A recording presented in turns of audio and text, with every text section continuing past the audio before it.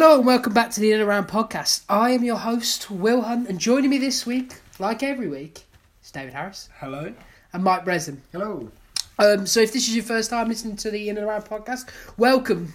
So what the In and Around podcast is every week the three of us, and sometimes there might be more of us, get together and we debate the issues of the week, and sometimes the wider themes that are in and around the sport of football.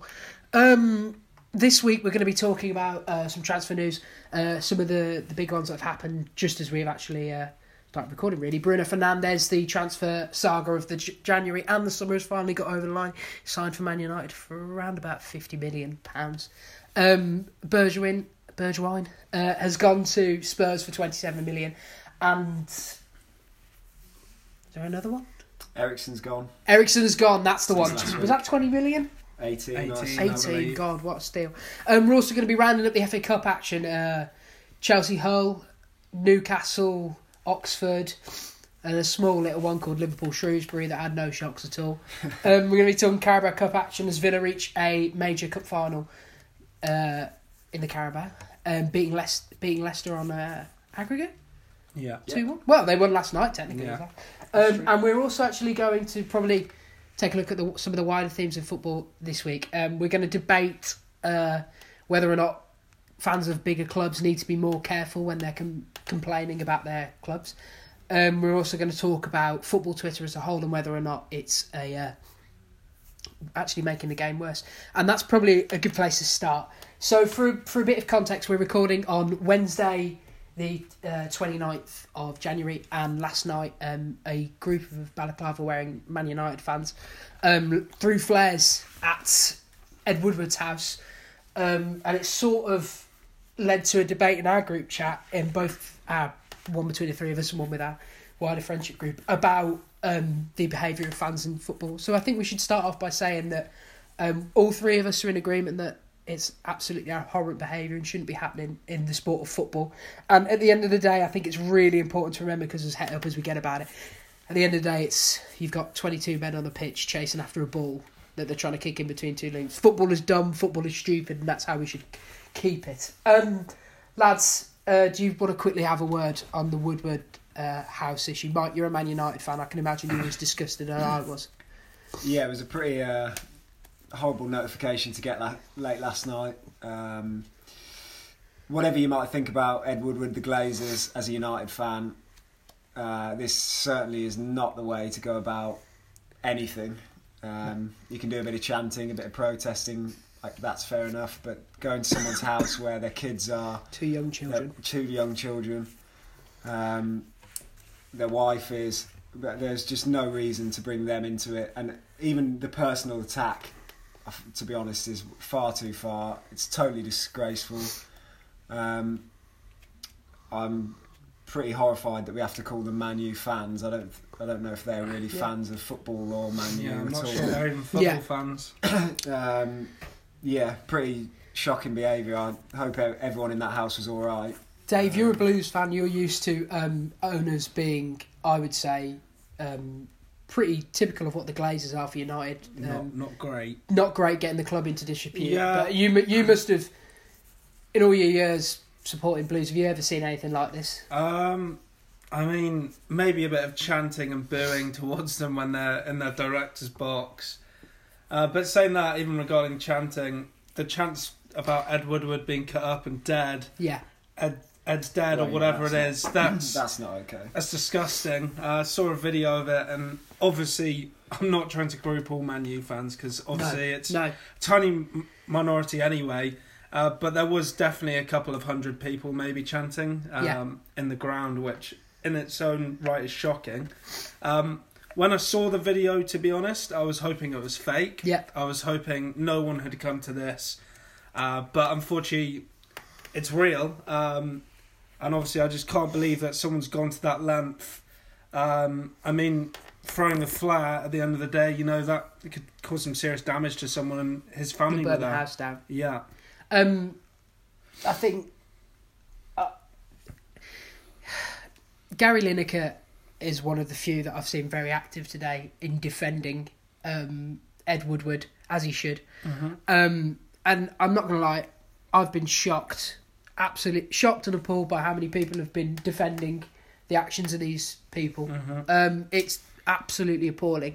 And I know that the football side of things is totally separate to this at this point. I think it's such a... The fact that Bruno Fernandes has been announced for United on this day... It's not ironic, is it? Is unbelievably annoying. I was so angry. The guy is doing the best that he can. Well, he's not a football brain. We know this about Ed Woodward, and he's a businessman. Yeah, his suitability for the job in terms of the footballing side of things.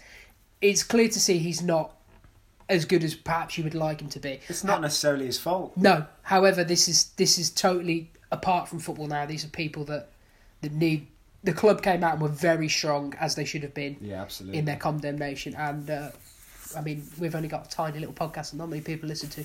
However, we would like to say how disgusted we were, and if you support this, sod off. Yeah. And it actually leads us into a topic that was already going to be a topic this week. And we also have to start on another very sad note, is that on Sunday night, over here, the basketball player Kobe Bryant was involved in a helicopter crash, along with his daughter and a few other people. And again, we'll pass on our condolences. Kobe Bryant, I'm a big basketball fan myself. I loved him as a sportsman. I have very complicated feelings about him as a man, but obviously this is a very, very sad thing. And I was sat there watching NBA Twitter come together and be ultimately incredibly supportive, and a place that actually made me enjoy the sport more. And it's a common thing with NBA Twitter. It has its own hashtag, it has its own name, and the NBA's been really proactive in making it into this thing that enhances their product, and it's made me love the sport more. And it is totally in context to how I personally have been feeling with football now. I think I've explained this to you. I've explained this to you, Deputy Dave, is that I'm starting to, because we all use Twitter, we all like Twitter. Every time I interact with football Twitter, and it was particularly bad last night with all the United fans supporting this. It's particularly making me fall out of love with football increasingly. I would say at this point that I know I'm falling totally out of love with football. I still love my club, support my club, but it's really damaging how I feel about the game, because I just feel it's toxic and it's a total disgrace, quite frankly, how people are using it. And there's tons of absolutely great stuff out there, but I don't know if it's affecting the rest of you the way it's affected me. Yeah, I mean, football Twitter, and what you said, I mean, I'm not huge on basketball, but what I've seen from NBA Twitter, it's like a community. A perfect way to describe it. To label football Twitter as a community, if it is a community, it's a very dysfunctional and savage one, to be frank. People just seem to use Twitter to make pretty disgusting arguments. I've seen a lot of racist tweets, especially from football Twitter. I think some people get involved just because they can hide behind a picture of a footballer, to be quite honest. There's no real... I think a lot of people in football Twitter aren't interested in even debating things in like a sort of normal way. It's just attacking people or attacking other teams is what it seems to be Mike, you've introduced me certainly to the better side of football Twitter, in that we follow on the In and Around account, which you can follow at In and Around Pod. Don't worry, even after this rant, we're not shutting it down. You've introduced me to a lot of really interesting accounts, things that, like StatsBomb, for example, that's a good one, and then there's tons of like Sam Tyler, who's bang on about being a great follow. Sometimes. You've introduced me to the good side, so you might have a slightly different view, but I don't know. I'm quite eager to get your thoughts on the state of Twitter and how it's used in football. Yeah, it's a good one. A lot of the fan pages, well, not necessarily fan pages. A lot of the fan pages are pretty good. It's a lot of, like you say, people in the comments hiding behind an image of someone else. The Firmino flick. They can say whatever they like. It's never really going to come back to bite them, and that's probably where your problem lies there. Like you were saying, there's plenty of good accounts out there that are worth a follow. If you go to our page and have a look through the people we follow, there's your good side of football Twitter. So luckily I spend a lot of my time on that account rather than my own, so I just see a lot of the good stuff. So you're looking at threads about transfers, interesting stats, there's all sorts, obviously, that you can find out. So yeah, I quite enjoy many parts of football Twitter, but there's plenty out there that you wouldn't want to be involved in or have to look at, particularly if you're the players or managers or Ed Woodward. You don't want to be looking at some of this stuff on there. If I was a player, I wouldn't have Twitter. Well, the players see it. Frank Lampard a few weeks ago said, mentioned in his press conference, that Hudson-Odoi was asking people if they'd seen things on Twitter, and Hudson-Odoi is 19 years of age. He's on a hell of a lot of money a week, but that's no excuse for some of the abuse he's been getting. And I find it more and more zapping my love of the game every time. And maybe that's just me having enough of it, but I just spent the last week I spent the last few days comparing and it is a bit of an unfair time to compare them, but I just think there's such a great example of how people can use as a community to make jokes and have fun and say interesting things, and then on this other side you've got this absolute, what to me often feels like a cesspit. Yeah. And it brings us on to our second topic, about Twitter, but more fan complaining in general. We had an argument, me and Dave. Well, not an argument. We had a debate, me and Dave, over WhatsApp in our group chat, because Dave put in, I think your original text was about Man United, Spurs and Arsenal fans complaining about being in crisis. Now, Dave, just to point this out, it was Saturday, wasn't it?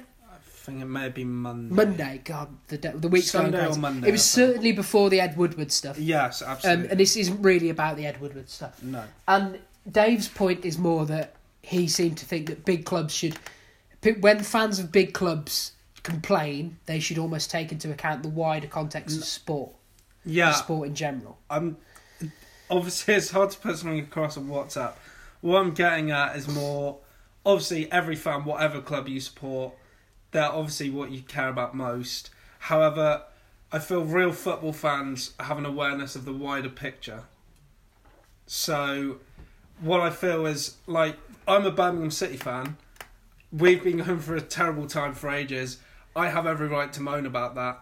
Just like Man United fans, you know, they've come off the back of the Fergie era, and it's just been going downhill ever since. They obviously have a right to argue about that, but when you consider some other teams that are around, you could say in and around, they're still doing a hell of a lot better than most teams. Great podcast, brother. So yeah, I do get what you're saying with You've got fans. an analogy. I do have an analogy, Will. So basically, please let me explain this, because obviously an individual is totally different to a club. So basically, imagine a businessman, Will, and he's been earning 150k a year for 15 years, and he's got a Lamborghini, he's got a massive house. Over the last 5 years, the business he works for hasn't been doing as well, but obviously he's still had this salary, he's still got the same reputation. And then after 5 years of it not doing so well, his wage gets halved, he has to downsize his house, he trades in his Lamborghini, gets a BMW. Obviously, he's gutted about it, and his family are gutted about it, all of his friends, people that he used to look down on are now above him. But the thing is, he's still doing a hell of a lot better than most people. And obviously, he has a right to feel angry with how his life's gone, but there's a hell of a lot of people that would take... love to be in his position. And obviously, again, I say it's very different between a football club and an individual. But a Man United fan, to complain about, you know, not making the Champions League, most clubs have never even competed in the Champions League. Okay. I've heard what you're saying. And again, I do think it is totally informed by the fact that you're a fan of Birmingham City. In that they're a club who obviously are struggling relative, and they've got totally different problems to Man United, for example. We're going to use Man United as the example. However, at the end of the day, I think when you ask a fan complaining about a club to take into account other clubs, you're and putting their place in context, you're removing what it is to be a fan. Football fandom is, you're a fan. It depends what you're talking. If you're talking about depends what comes first to you. Does the sport come first to you, or does love of your club come first to you? Because if you're asking a fan, because this originated because you were fed up of United fans complaining about crisis on Twitter. Yeah. And I would argue, and my point is, and still is, that you cannot expect a fan to take wider context into that account when they're complaining about their club, because ultimately what you're asking them to do is to lose what makes being a fan of something special. Because to me, as a fan of Chelsea Football Club, for example, what I enjoy about being a fan of Chelsea Football Club is that I take the good and the bad. When there's something, when Kepa's not making a save for like 75 weeks in a row, I like to complain about that. And he's at the end of the day, I can acknowledge he was a £71 million goalkeeper, which is more turnover than some clubs have ever had. However, it removes part of my enjoyment of being a fan, and it removes part of my agency as being a fan to remove that level of complaining. If I have to go every time I say it or something, say, "Oh, Kepa's terrible," however, he's not as terrible as Lee Camp. That's a real problem for me. I get what you mean, but again, surely there's been times where you've gone, "Oh, we're doing bad, but at least we're not Fulham." Rivals? Yeah, well, everyone compares. That wider context. Everyone compares, but they shouldn't have to compare every time. And everyone compares within their class. I'm not saying they have to compare every time. Obviously, when people get angry, you're tunnel visioned. If I'm ranting about Blues, I don't care about anyone else. But when I'm over the anger and I remove myself, I will think of a wider picture, and I think a general football fan, however much they love their team, there are times when they're removed from some passionate argument or feeling that they have, and they can look around in a wider spectrum. But the backlash, take when Bury were going downhill, for example. There was a real trend on Twitter, for example, where people were going, Bury Football Club are in a rut. You can't, and then you had Man United fans complaining that they hadn't bought someone Bruno Fernandes, funnily enough, in the summer, and there was a backlash to that because at the end of the day, this is going to sound really callous, I don't care about Bury Football Club. I don't care. I don't care. I can't make that clear enough. I don't care. I'm a fan of the sport. I like watching the sport. I don't care about this other club. And when I start talking about my club, at no point am I ever going to go, well, at least we're not Matlock Town FC. It's just not going to happen. I might compare us to people within our class. I might go, well, we're not having a good season, but we're the only team in London with a European Cup. That was for you, Ollie White. But I'm never going. I don't think it's a reasonable assumption to ask a fan to automatically go, let me think about the wider context. And this came from you getting annoyed at someone on Twitter. I know the picture that annoyed you. It was barbed wire and a Manchester United thing. It was a bad picture. However, it's not like you were reading every single one of these accounts. No, of course not. Tweets. I just think it's totally unrealistic to expect that from a fan, and it is also contradicts totally what fandom is. Do you have an opinion, Mike? Yeah, well, I can see both sides because I used to be. Well, I'm a Man U fan, which will never change. But I used to be more tunnel vision like Will. But over the last few years, I've become more of a fan of just football. So I look out. I want to know that Man U are doing well, which they're not. But also I want to know what's happening elsewhere. So it's a tough one for me to say because I'm probably different to a lot of football fans. Yeah. Like you're saying, a lot of football fans will just want to know what the Crystal Palace score was, and they don't care about what Newcastle are doing, apart from the fact that they might be relegation rivals. I do care about what Newcastle are doing. That was born out of goal one. Santi Munez. I'll never forget it. What a hero. But yeah, I mean, I'd like to think that most fans would at least take that picture about United, the club being in crisis. You can at least think just down the road, your club's not going out of business like Bury did. Yeah, no, Now, it depends what you count a crisis as, because I would say that Man U, yes, they're in a crisis for them, but they're not in a crisis as in they're not going bust in the next 3 years, are they? I think, again, while I do understand that even as a fan of football and the sport, I can look at other clubs when I take my club hat off and think about other sports. Like when Bury, I know I said I didn't care about Bury, but when they were going out of business, I was like, oh, that's that quite clear. Yeah, I made it quite clear. But I was saying that, at the same time, I was like, oh, that's a bad thing, but it's not affecting my day. My point is more, it's unrealistic and quite frankly, I think unfair to expect our perspective from fans of clubs, because ultimately fans of clubs, not fans of the sport, are what keep the clubs going. You don't get 40-odd thousand people turn up at Villa Park every week because they love football. They turn up because they love the Villa. And to expect them to... they love football, it just happens that Villa are their team. Yeah, but at some point you love the club more than you love football, I would say. Because if that was the case, they would go to eventually any other ground. This is strange, because I'd say I'm a fan of football. Like, unless... If I can watch a game of football that's on, I will try and watch it. Yeah. Unless, obviously, it was to be, okay. I don't know, say Aston Villa and West Brom.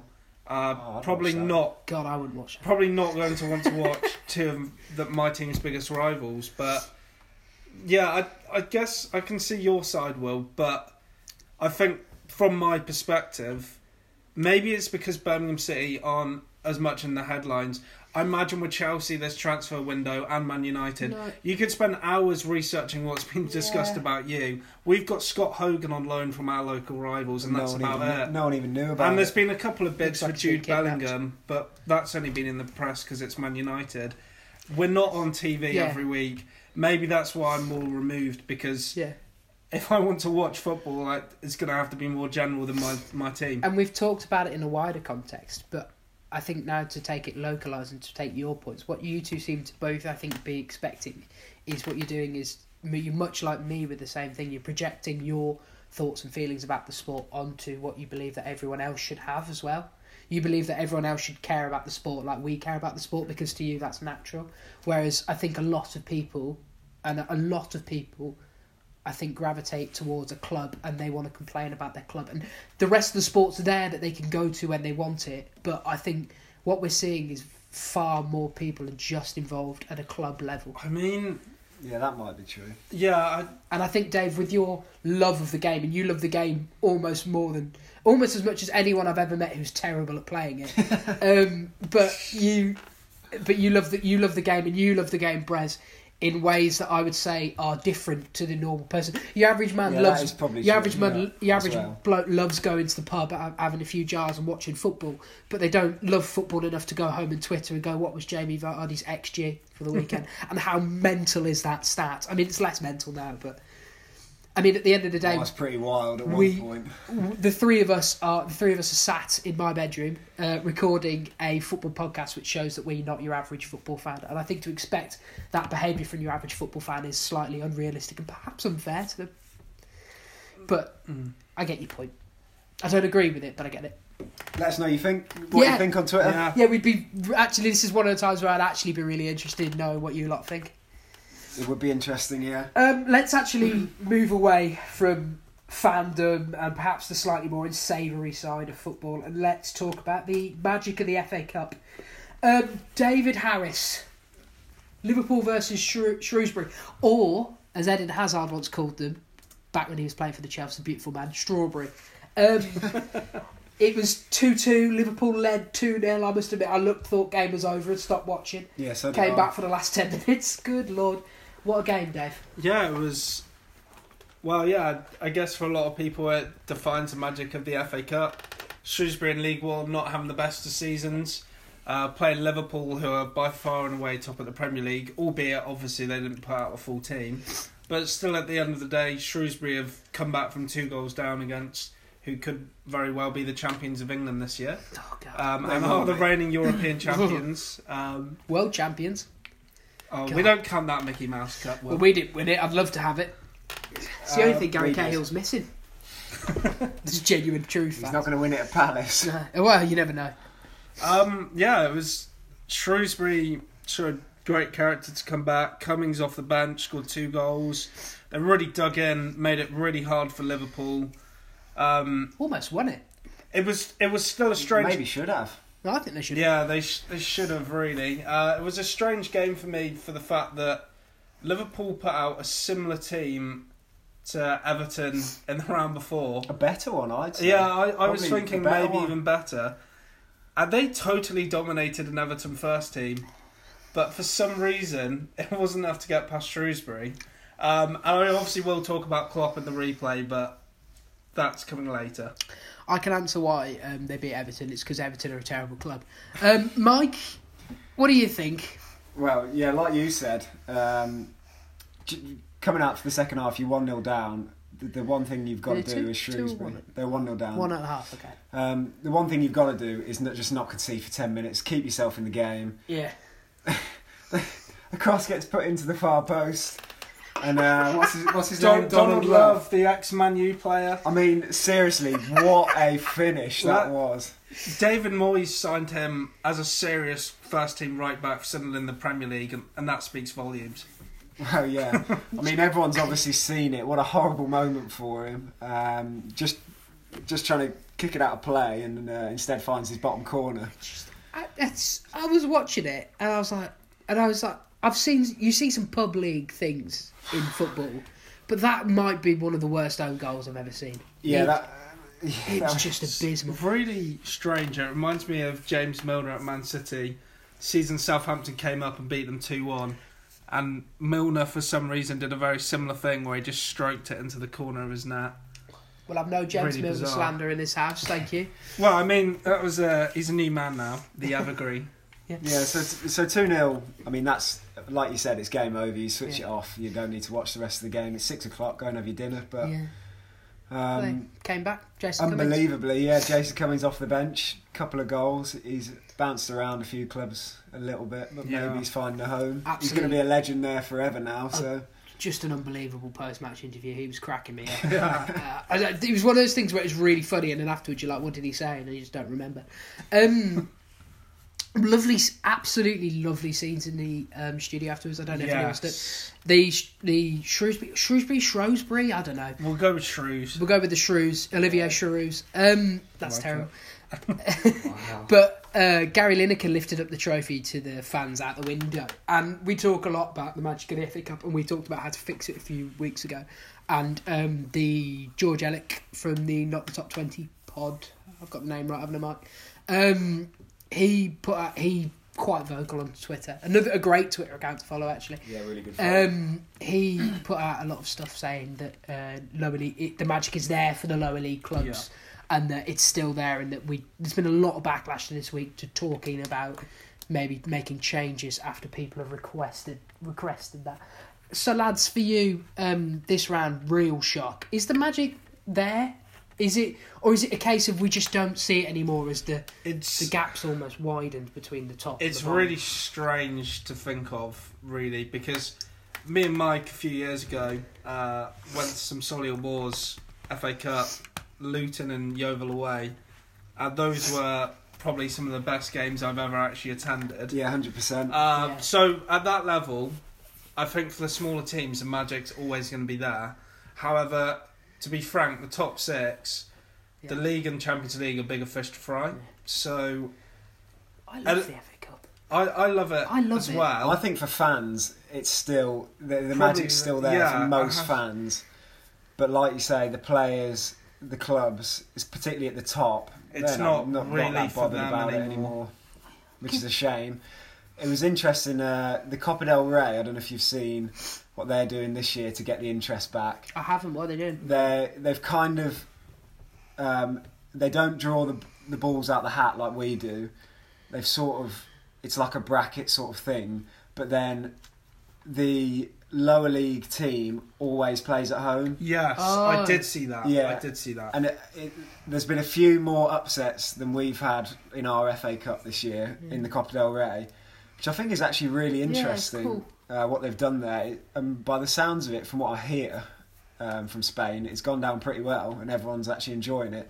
And Real Madrid, I think, played Salamanca or something like that in the last round, and basically played a full-strength team, which Liverpool went to Shrewsbury, let's say it's a sort of similar matchup, and did not play anything like their first 11. Barcelona also played a pretty full-strength team, and and two almost late lost. Griezmann 94th goals, minute. 2-1 against Ibiza. Talking of magic of the cup, Liverpool might not care about a cup replay, but on Shrewsbury's hand, the million or whatever they'll get for the replay, the TV rights, that's probably enough to keep them going for an entire calendar year. So they're just not getting that sort of revenue from anywhere else. I'll take us on to Klopp and his thoughts on the replay in a minute, but let's talk replays in general, because Gary Lineker today, he got a bit of a pasting because he was like, we should start the FA Cup before Xmas, and everyone correctly pointed out it starts in August. But he was being he was talking about getting the bigger teams involved earlier and sort of speeding up the process. He had a very interesting thing that I thought might not be a terrible idea in doing away with the replays, is because often the times when you talk about doing away with the replays, we used to talk about Solly or Moors are going away to play Arsenal in the Emirates. It's such a massive thing. They get they get some of the gate. They're going to get a chance. They're getting the FA Cup. Get a chance to go to a big ground, and that's when people talk about replays going away. They talk about the financial impact on the lower league clubs. There's too many fixtures. We all agree on that. Yeah. So Gary Lineker almost posed that you give the home team, you give the lower league team, the league team in the lower league, the choice of playing home or away. Yes, I saw him tweet that. To me, is the only logical way to get rid of replays and solve it, because it gives everyone in the lower leagues a bit of a chance to play either at a big ground or to say, "Oh, we fancy ourselves here. Let's play at home." Mm-hmm. Yeah, that's an interesting one. I don't mind the idea of the one-legged stuff like the Carabao is most of the way. Yeah.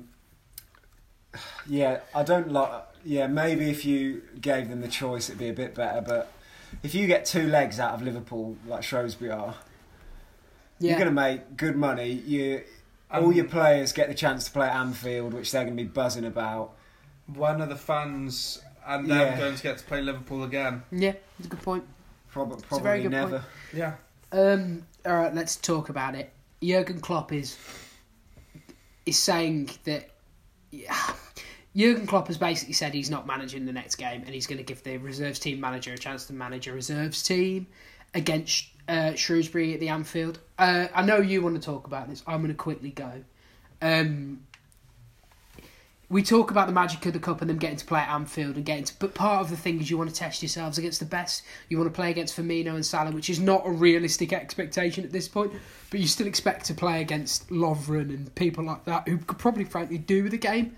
To basically say we're observing our winter break while you're 16 points ahead in the league is it's a little bit disrespectful to the cup, which is fair enough. If you don't want to win it, you don't win it. But to me, it's disrespectful to the Shrewsbury players. It's disrespectful to the Shrewsbury manager that you're not managing the game. And to be honest, I think he's a nice enough bloke, it seems, Klopp. And I get his point here, and I'm with him on there being too many fixtures. But he's taking it in such a way that I'm not comfortable, and I think he's been disrespectful. Dave? Yeah, I think to be honest, I'd go as far to it's disgraceful. The reason he's got the replay is he's not part of a good enough team. It's such a bad time to bring this argument to the table. Yeah, because I agree with fixture congestion entirely. Yeah, that point is correct. He's created this fixture for himself because he didn't take it seriously in the first place. And then what really gets me with this is if it was, like a midweek game, he's got a league game on the Saturday, can maybe see it. But he still has an 11-day break after the replay before any game, because it's, I believe, 3 days into the 2 weeks off. So even though, yes, they're not getting the full winter break, it's not like they're having to play a game 3 or 4 days later. And to be honest, I'd say it's maybe insulting to the Liverpool fans. I agree. Because with the season ticket holders, if they want to go, have to pay for this game. And they're essentially going to end up paying to see their under-23s if they want to go, which is ludicrous. And also, I just think it's a huge disrespect to Shrewsbury. Shrewsbury have earned this replay. And they're basically being told, oh, you did well against this team, so we're going to throw out the kids. And if you beat us, you've not really beaten Liverpool, it seems. Well, Strawberry, I'm rooting for you because we'll play you in the next round. You get to come to a proper ground and some proper fans and a proper manager at the Bridge. They might play an actual team as well. Yeah, proper team. You probably win as well. On this point, Oxford, we're just going to go through a few of the other fixtures in the FA Cup over the weekend. But Oxford earned themselves a replay against Newcastle, so Newcastle have got to go to the Kassam now. Carl Robinson, after the game, the Oxford manager said that he wasn't happy about having to play the replay, which I found a little bit bizarre, to be honest, because he's the lower league manager. I don't know, I really was not expecting that. But his chairman obviously is happy because the amount of money they'll make, it's probably going to be on telly. They'll sell out their stadium. Newcastle are going to bring a full section of fans. So I was a bit shocked by that. It's a bit strange. It's gone under the radar because of Klopp. Steve Bruce has actually been seething about this replay too, because they're supposed to have 2 weeks off. Yeah. And I believe his falls a day later than Liverpool, so they only have 10 days off. The Newcastle have been hit by, frankly, an obscene amount of injuries. And for Bruce, this is just another game where players could get injured. Is he sending Mike Carver for the next? Right, moving on. Dave, give me quick thoughts on Brentford versus Leicester. Brentford look really good. Young team, nice attacking football. Leicester's fringe players managed to do well. Justin looks really good. Iheanacho looks like he's hitting form. Main takeaway from this game for me was Brentford having an 18-year-old midfielder that they signed from...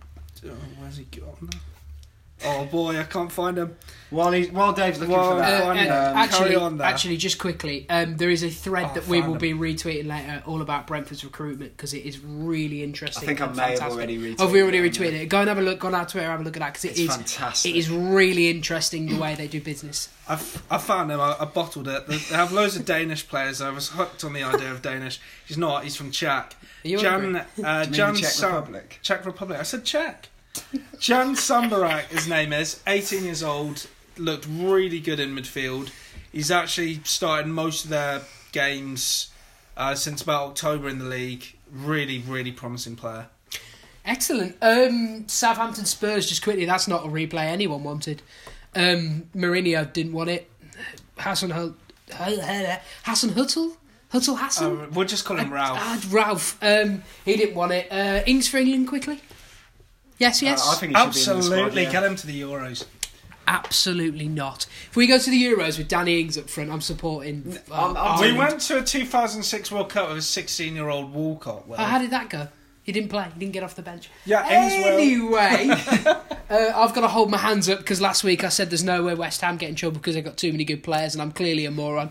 I'm serious. They might get relegated. They lost 1-0 to They lost 1-0 to West Brom. What are you going to say to themselves? Yeah, Moyes. They've not had a real manager bounce, have they? Not at all. Sack him, get Allardyce in. That's what I say. Everyone else in agreement? Tony Pulis studied shit. Yeah. There's also, again, we'll retweet it later, there's a really interesting article coming out this week after we talked about financial fair play last week that West Ham will be in real trouble if they go down, and it's a real possibility, and it's just interesting for me personally. Yeah, I'd like to say we've been pretty off on a few things so far on this podcast. Yeah. But last week we had quite a good week. They do come along once every while. Chelsea played Hull 2-1. It was a 2-1 result. Chelsea. It was a class. Do you know what? I don't want to sit here and whinge again. There was Emerson was on the bench, which was bad enough. We had Big Willie in goal, which was better because I didn't have to look at Kepa. We scored early. We didn't kill the game until late after missing a catalogue of chances. Chelsea need a striker. Doesn't look like they're going to get one. The bad news today is that Tammy Abraham might play on crutches. Jared Bowen looked terrible. I guess he must be good in the Championship, but to me he looked a lot like how I'd imagine that. He just looks so one move. I was not a fan. But to be honest, it's interesting. I heard a lot of good things about him. I know. I was so looking forward to watching him play, and I was looking forward to watching him play against, quite frankly, a terrible Chelsea defence. He's looked really good this year, but I think from what I saw, the whole team seemed a bit overcome by the occasion of playing Chelsea. Well, they were good, and then Chelsea just Chelsea were a class above, but they just couldn't finish their chances. I mean, Jared Bowen probably looked at the team sheet and thought, oh, God, Kepa and Emerson aren't playing. I've not got a chance. City beat Fulham 4-0. It was another stupid red card. I don't want to rehash last week's points, but I didn't... Tim Ream. Captain again. He looked shaky for about 30 seconds in. Was it he gave it away to him? Yeah. Then he got turned by, was it Jesus? I can't remember who it was. I think it was Jesus. Pulls him down. Oh yeah, it was. It's obviously a penalty. It's always going to be a red card, and then your team's got no chance away at the Etihad. Which is lovely to see. Get out of it, Fulham. Absolutely terrible club. Well, they're out the cup, so... I mean, I'd love to play them because it's an easy way through. Mike, Man United beat Tranmere 6-0, including a Harry Maguire rocket in Jesse Lingard's first goal in the year. And Phil Jones. Did you love it? I did love it. I could not believe my eyes, to be honest. We scored 6 goals. And all of them separate goal scorers from people pretty much, apart from Martial, who you wouldn't have expected to score. Dalot got his first goal. Maguire with a belter.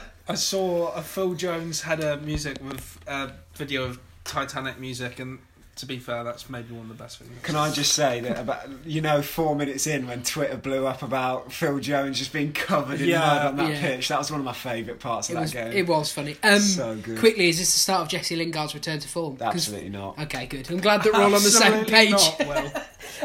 Monday night game was Arsenal playing Bournemouth 2-1. It was again a classic tale of Arsenal season. Under Arteta, playing well for about 60, 70 minutes and then running out of steam. The young lads looked really good. Eddie Nketiah is scoring his first goal since coming back, and Saka scoring a belter. Gabriel Martinelli continues to impress me. Really he is an absolute player. They were really good. And they've signed a centre half from cover that they needed, and they're after a guy. As of right now, they're looking for a loan move for Cedric. I think they're going to be good the second half of the season. That one. Didn't see that coming. Well, they desperately need cover back there. Bellerin looked really good since coming back. Anyone else got anything about Bournemouth looked terrible. Yep. Absolutely terrible. I seem to be the Antichrist Eddie Howe on this podcast. Antichrist Eddie Howe. No, I'm not saying he's the Antichrist. What are you saying? What I'm saying is I'm the only person on this podcast that seems to be against Eddie Howe. You could be anti him. All right, you're not the devil. Let's drop it. Well, I'll tell you who is the devil. Dominic Solanke. Good God, he's awful to Eddie Howe, isn't he? I think they're going down, to be honest. Yeah, thanks, Dave. Right, we'll move on after that incredible wrap up. I was thinking, it's not been a gaff this week. There it is, ladies and gents. There it is. Moving on to the transfer news. Let's start with Eriksen, because he went to Inter for 18 million. I've remembered now. It's a good move for Inter. Everyone else involved's not happy though. Mike? Inter Milan, the big winners, 4.5-year deal, I think. So they've got him tied down for a while. It's 320k a week, isn't it? Well, yeah, maybe Eriksen is winning, actually. I think summertime he was probably thinking Barca, Real Madrid. He's ended up at Inter, which is, no disrespect, but it is a bit of a step down from those two clubs.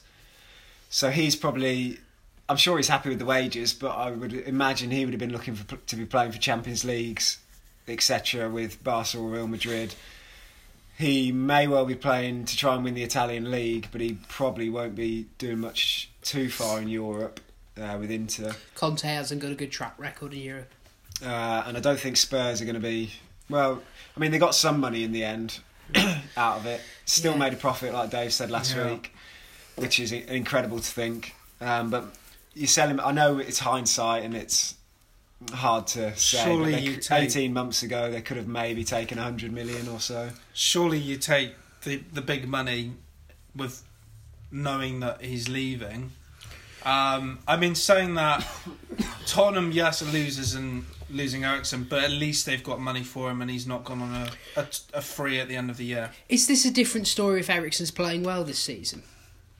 If he's playing well and making Spurs tick, are you that bothered about losing all that money if you make the top four? If you're Spurs, that's what it's about. If they were going to make top four and he was making them tick, then let him go on a free. I would say. Yeah.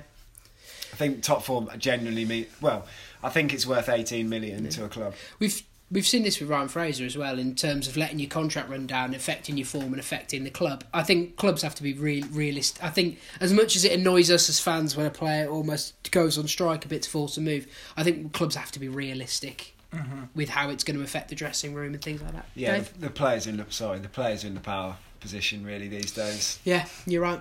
Strange with Eriksen, because I feel like he's not ever really been giving 100% this year, solely because he wanted to leave in the summer anyway. Maybe Eriksen's actually been a bit poisonous in the dressing room, so maybe it's even better for them to get him out. Get him out. That's what I always say. Mike, before we ruined your mood with our talk about Twitter, you had a big grin on your face because you Man United, after 3 weeks of me and you talking about it, they finally pulled off a signing of Bruno Fernandes from Sporting Lisbon for around about £50 million. It's finally happened. Are you happy? Yeah, I am happy. Seems like the sort of player that we need in that midfield, to be honest. As everyone's been saying, you can't expect him to fix the problems overnight. But Fred's starting to play a lot better. We've got McTominay will be coming back at some point. Even Matic, since he's come back into the team, has looked a lot better than he used to. I thought he was done, to be honest. Yeah, his legs looked rough. You never know, we might get Pogba a couple of games in before the end of the season if he decides to turn up. So decides he wants to put in the effort. Yeah, I think it'll be a good signing. We just can't expect too much too soon, that's all I'd say. Dave? I think it's a really promising signing. I mean, ideally you want Pogba fit and playing, so it has a bit of stability, can maybe be more of a free roam 10. You just need an out and out playmaker in that midfield. And to be honest, I actually wouldn't say this a month ago, but I'd probably back Fred to be your third man in midfield. I like Fred. Yeah, I think he's come on. He's really good in the transition, in particular. Having that quality behind people like Rashford, Martial, and even Dan James, it could really we've had add trouble, you to another level. We've had trouble cutting through sides, and he should definitely help with a bit of more creativity. Right. Okay. Now you get to ruin it. Here's what I'm doing. I'm taking my big bucket of cold water and I'm pouring it on all this excitement. I'm not worried about him, and I do think he's a good player. But I've spent the day watching, because I've seen him play in the Champions League, I think, or the Europa, I think it was. Europa. And I've been reading loads of stuff about him today. And my concern is a bit like when we talked about United signing Grealish a few weeks ago. In that Sporting team, Sporting have not got a lot of good players, and their game plan seems to be give Bruno Fernandes the ball and let him do stuff, which to me seems to lead to a lot of poor decision making at times, a lot of long shots when there shouldn't be long shots. He's not particularly careful with the ball, which I think you can get away with more in Portugal, but you can get away with it less in the Premier League, especially when teams like your Man United and teams are looking to counter-attack. I think you're definitely going to see a dip in his production, because you would expect that when he's going to a lower league, but I think you might see a further dip in production because we don't know how he plays in a team with other quality players. And that's just, for me, very interesting. The one thing everyone says, he's a really hard worker. Runs himself into the ground. He's clearly talented, and he's got a good injury record, which is going to help a club like United. And while I have my worries and concerns, I do think he's probably going to work out. And even if he's just a hard-working midfielder that chips in with a few goals and can create, that's better than what United are currently offering in midfield. It is. Just hopefully he turns out to be a slightly more attacking under Herrera. Is probably the floor, and the ceiling is obviously what he is now, which is really interesting. I'm looking forward to watching him play, actually, and he's certainly better than De Bruyne. That's for you, Henry Hodgson. Wow. Bringing on to another player I'm excited to see is, I'm sure we're all going to say his name different, Bergwijn. All right, but it's Bergwijn or Bergwijn, which is like Genuine, who sang Pony. So every time I've seen his thing today, I've just had the Pony song going through. Right. So anyway, moving on. It's definitely Bergwijn. I'm going to go with that. He could really be impressive and exciting to watch for Tottenham. Still waiting to see if they get exciting. A striker. However, I feel like this could be time for Son to shine as a striker. Yeah, but who else are they going to play well? Lucas Moura, I wouldn't back up front. Dele Alli. Well, they're talking I'd like to see Dele Alli play up front. They're talking about Giroud as well. Is that because you're a Chelsea fan? No, I genuinely would like to see Mourinho play Dele Alli almost as a false nine. He won't do it. But I'd rather he plays Troy Parrott than Dele Alli up top. Well, Dele Alli's, other than Son, is probably... I just think Son's better out wide. I don't know. But going back to Bergwijn, he's got, from what I've seen of him, he seems to have really good close control. Mm-hmm. He's got good decision making. Yeah. He's perhaps not a really exciting flying winger like we expect, but I think he's a quality addition to Spurs, and I think 27 million for him in the January window represents really good business. He's shock from Daniel Levy. Yeah. At it again. He looks very exciting. Also tied up Lo Celso permanently. Yes. Yeah. He looks really good. Yeah, two very good signings, to be honest. No, which is a shame, isn't it? It really is. And I'm enjoying the excitement for the Spurs fans about Bergwijn, because in a few weeks Mourinho's going to turn him into Willian. Speaking of Willian, Barcelona are apparently interested in him for 20 million. Richarlison, they're also interested in Richarlison for 85 million. Are you getting your car out again and driving him there? Yeah, I'll drive. No, actually, we haven't got enough players. I can't drive him there this season. Ross Barkley would have driven there. This is all, to me, a smokescreen. Because in the last 2 days, we've seen some unreal smoke screens involving Barcelona. There was the Bruno Fernandes one. Which was clearly designed to make Man United cough up and pay. Yeah, and here we are. They've got him now. And the one today, Barcelona are definitely briefing that they're after all these strikers and stuff, simply so they can get Valencia to budge on Rodrigo. Yeah. And they did this, which is ridiculous, because they did exactly the same thing in the summer with Neto and Silerson. Well, I'd like to say, if I'm Valencia and I'm the owner of Rodrigo at the moment, and they're talking about 85 million for Richarlison, how much is Rodrigo worth in my eyes right now? Because that is a serious amount of money. Barcelona, and we'll probably talk about them on another pod, because they're a really interesting club. Really interesting this season. But their transfer business, they sign good players who don't fit in their team. It is appalling. Yeah, it's hilarious. Antoine Griezmann's one of the best nines in football, and he looks terrible. Also, Coutinho went there looking. I think Coutinho, in theory, could have worked there. Overrated. Absolutely didn't. He's still, for me, a quality player.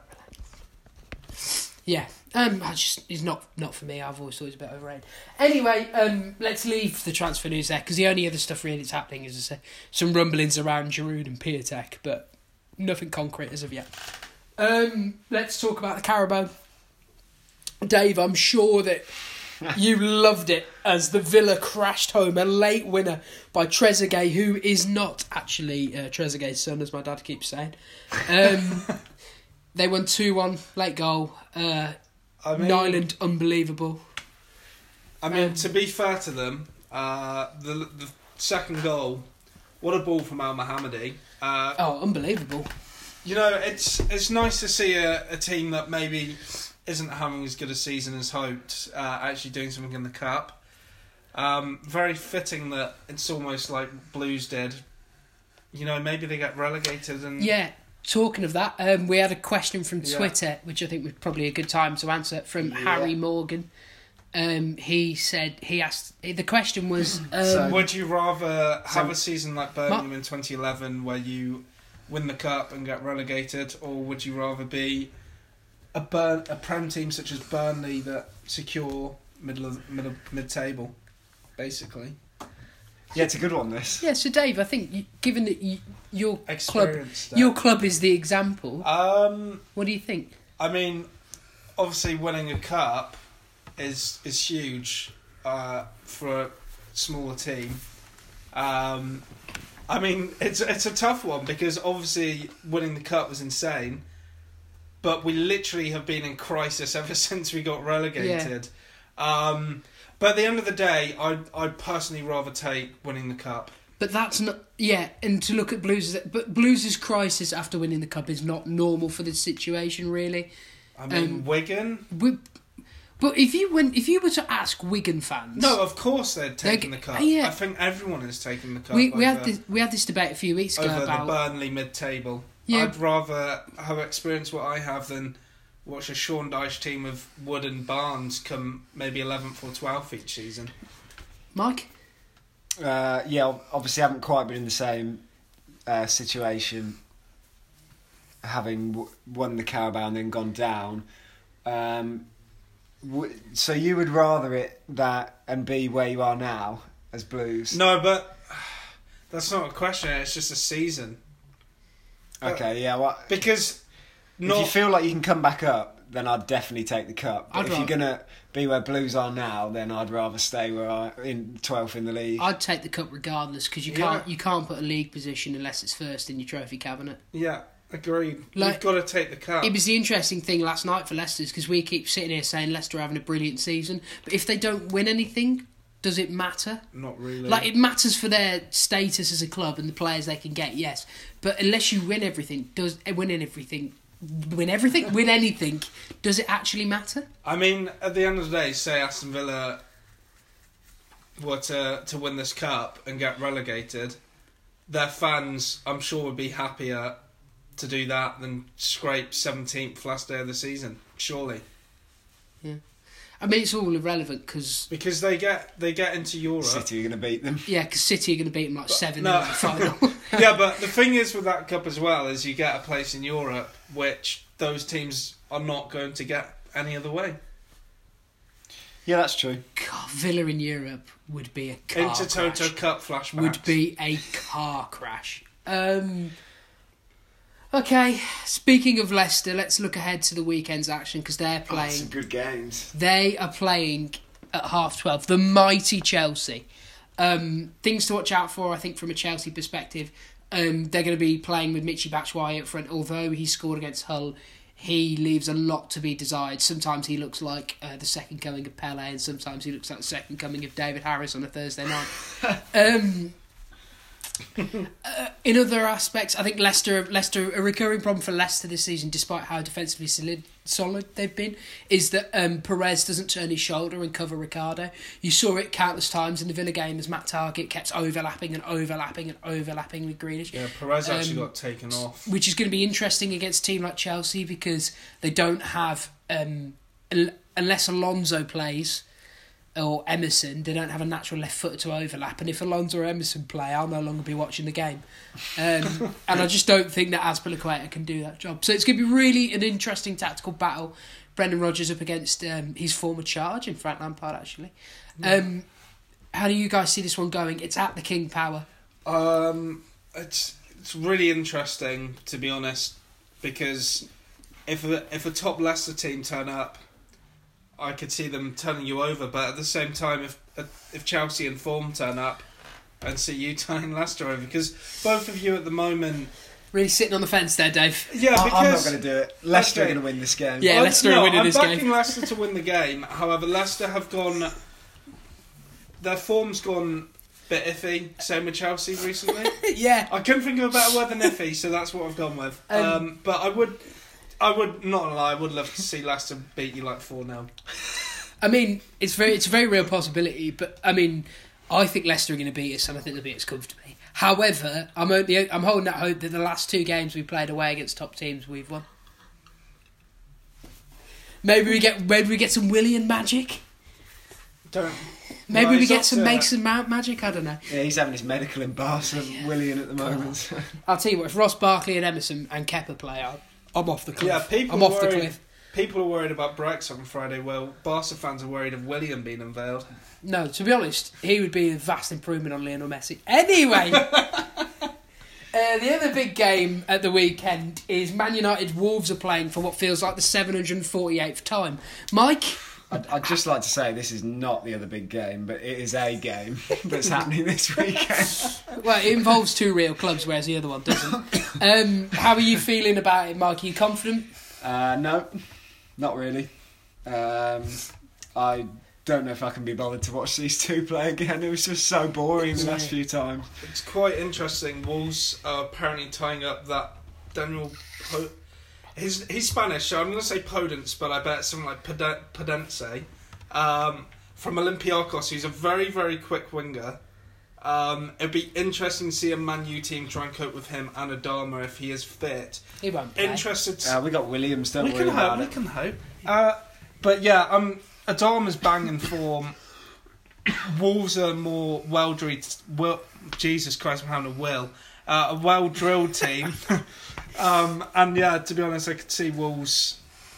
It'd be a narrow win, but I think Wolves could win this maybe 2-1. I'm going 1-1. I am not gonna even guess because you're sitting on the fence. I'll tell you why, because I think it's going to be 0-0. I think it's going to be dross. Well, there you go. I think Right, so prediction. We'll join you next week to discuss the 4-4 there, folks. It's gonna. I mean, I'm just giving you a bit of hope. Couple of games. Too soon for Bruno Fernandes? Quickly, Mike. I don't think he'll play now. The other big game is West Ham versus Brighton. It's a big game at the bottom. Both sides are playing really poorly. We mentioned West Ham earlier. We talked about Brighton in depth a few weeks back. It's at West Ham. West Ham really need to win this game, don't they, Mike?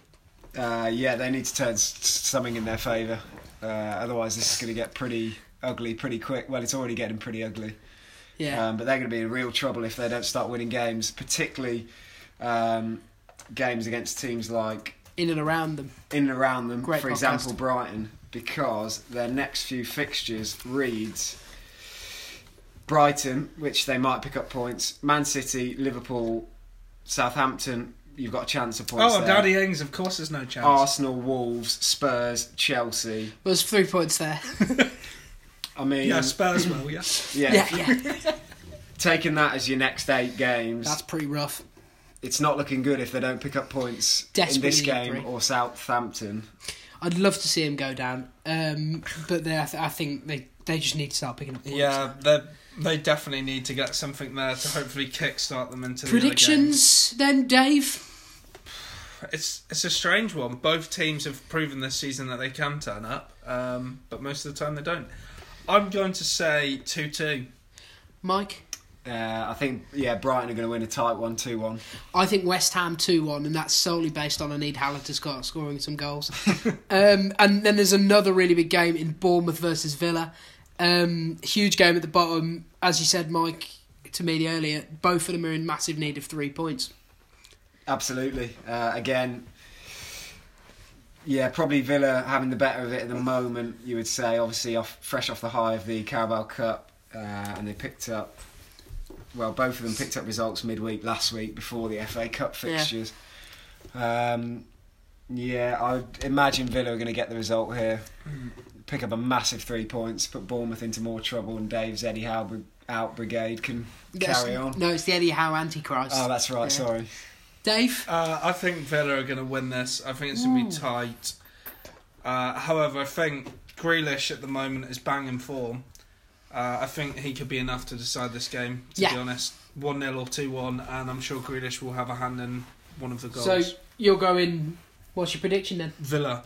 But how many? How much? Give me an actual scoreline. I'm going to go 2-0. 2-0, he's changed his mind. Mike? I'm going 1-0. Pretty rubbish game. Yeah, 1-0. I think Villa will still be riding high. I've got them. I think they'll win 2-0. Samata goal scoring his first goal. There's a prediction for you. And then there's a tiny game happening between 2 tin pot clubs. Spurs are playing Man City at the Tottenham Hotspur Arena. I guess it's called that. Are we expecting a Mourinho masterclass, or are we just expecting normal service from Spurs? From City. I'm expecting City to run riot with this one. They've just been playing excellent football. They've already come into their own over the Christmas period, whereas Tottenham have looked that Mourinho has maybe an even tougher job on his hands. I think when you've got players like De Bruyne, Aguero, Sterling, Mahrez, who are maybe not Sterling, but Mahrez is banging form. I just can't see Tottenham being able to contain them, to be honest. The Algerian assassin.